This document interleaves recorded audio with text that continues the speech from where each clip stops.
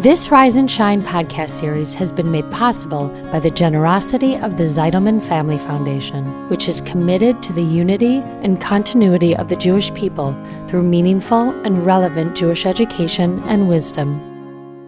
The world we learn was spoken into existence, and the 10 Commandments are more accurately called the 10 Utterances. The gift of speech allows us to communicate and create waves of positivity or trigger tsunamis of destruction. This is Rise and Shine, a podcast that offers timeless wisdom and uplifting meditations to fill your heart, feed your soul, and start your day on a positive note. Here is Adrienne Gold Davis. I hate horror movies. I have never been on a roller coaster. I would sooner drink Windex than bungee jump. I could not even get through episode 1 of Game of Thrones. And even when I know that something's intended to make me frightened and has no possibility whatsoever of being real, I still hide behind my fingers. And as long as I can remember, that's made me think that I was just, a coward, a chicken, a somehow defective amusement park customer. But then I read the following, which completely changed my definition of what it means to have courage, or rather, to be brave. And I realized that by this definition, I am actually a warrior. According to the American writer Ambrose Redmoon, courage is not the absence of fear. Rather, it's the decision that something is more important than your fear. And do you know what one of the scariest things to work on changing in our lives is? Because we're social beings? Because we love to yak? Well, it's our propensity for gossip, or what we call lashon hara, evil speech. And that's because most of us have no clue that the things we say and cannot say are also finely legislated by Jewish law, for the purpose of making a better, more peaceful society and better, more peaceful relationships. But once you start to study these laws, it also takes great courage to step outside of what is largely acceptance and acceptable and even encouraged behavior out there in the world of communication. It takes courage to shut down gossip.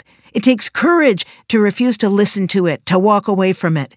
But the bigger problem is that many of us believe that gossip, nasty words, or negative speech that causes emotional, financial, or physical pain is acceptable if the speech is in fact true.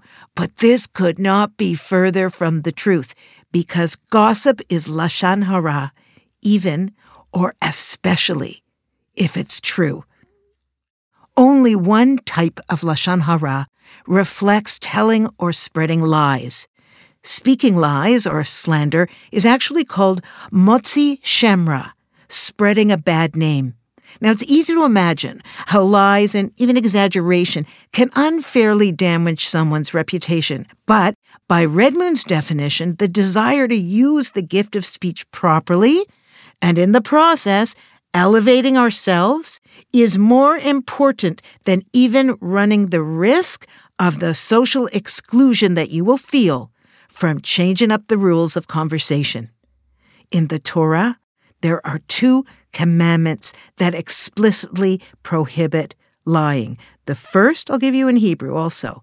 Lo tisa shema shav, you shall not utter a false report. And the second is midavar sheker tirchak, you shall distance yourself from anything false. And guess what, my friends? Lashon hara is a transgression of decent, menschy behavior, not only when it's true, but even when everybody already knows this, and when I would say it right to her face, and when I was only kidding. You see, in the Torah, which I like to think of as the owner's manual for living a menschy life, we find many references to this prohibition. I'm going to share a few more with you. The first is, do not go about as a talebearer among your people. This is a basic prohibition against speaking Lashon Hara. The second, don't place a stumbling block before the blind. This means that we don't set people up to fail when they're already vulnerable. A person who speaks Lashon Hara opens the door for others to violate the prohibitions as well. And next, remember what God did to Miriam. When Miriam spoke negatively against her brother Moses, she was afflicted with something called sarat, which is a skin condition that was an outer manifestation of an inner problem that could only be healed by having her separated from the community. And it makes sense, really, doesn't it?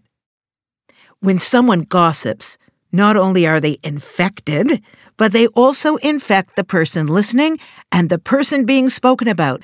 Ultimately, a gossip ends up socially ostracized.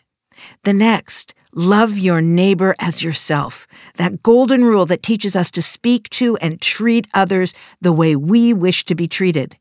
We learn that it says, as yourself, because when it comes to ourselves, there's a million reasons and rationalizations and excuses to feel like what we did or what we said or what we thought was really of the purest of origins. You see, if we can do that for ourselves, whom we love enough to give the benefit of the doubt, then we must do it for our neighbors as well. The human being is a creature imbued with the capacity for self-control, with free will where it relates to moral choices, and the Almighty is pretty clear that when it comes to the gift of speech, we are meant to choose kindness, care, and consideration. Our sages teach us that mankind is called Nefesh Chaim, a speaking soul. The world, we learn, was spoken into existence, and the 10 Commandments are more accurately called the 10 utterances. The gift of speech allows us to communicate and create waves of positivity or trigger tsunamis of destruction. The world is both made and potentially destroyed by words.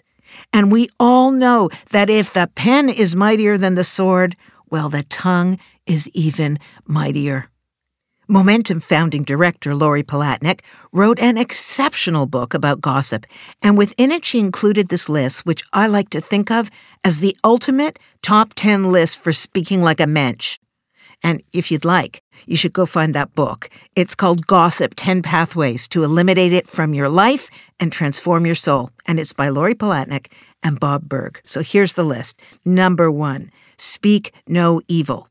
Say only positive statements. Let words of kindness be on your tongue. Number 2, hear no evil. Refuse to listen to gossip, slander, and other negative forms of speech. Number 3, don't rationalize destructive speech. Excuses like, but it's true, or I'm only joking, or I can tell my spouse anything, just don't cut it. Number 4, see no evil. Judge people favorably the way you would want them to judge you.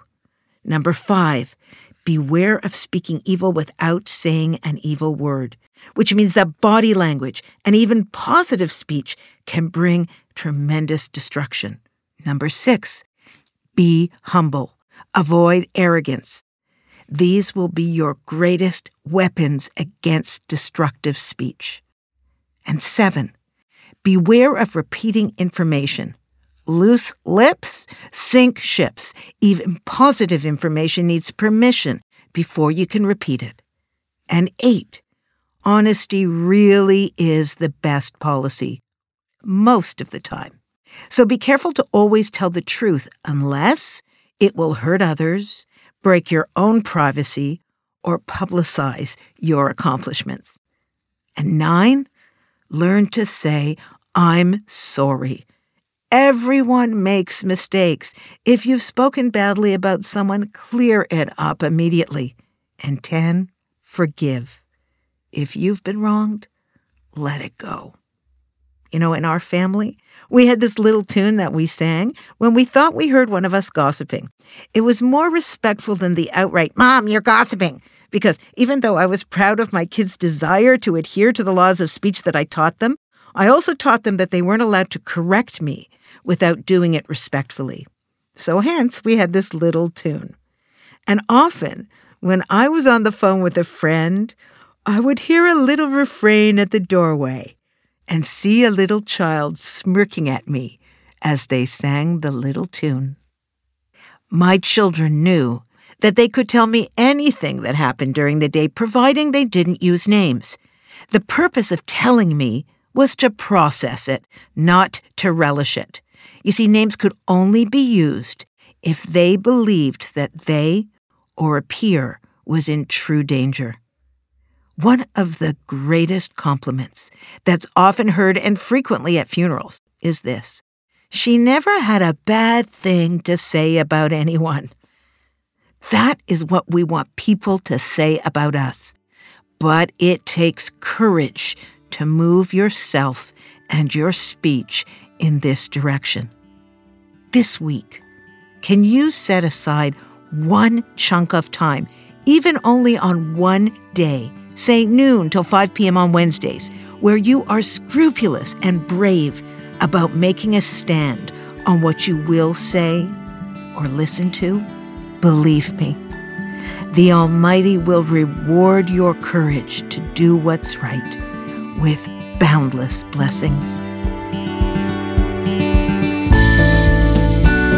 Thanks for listening to Rise and Shine. Don't forget to rate, review, and subscribe to Momentum Podcasts on Apple, Spotify, or wherever you get your podcasts. Join Adrienne again next time for more timeless wisdom and uplifting meditations that fill your heart, feed your soul, and start your day on a positive note. This podcast was sponsored by the Zeitelman Family Foundation. Spread the wisdom. Inspire Jewish individuals around the globe by supporting Momentum's podcasts. To sponsor, contact podcast@momentumunlimited.org. You're listening to a Momentum podcast. For unlimited inspiration, wisdom, and empowerment, visit momentumunlimited.org.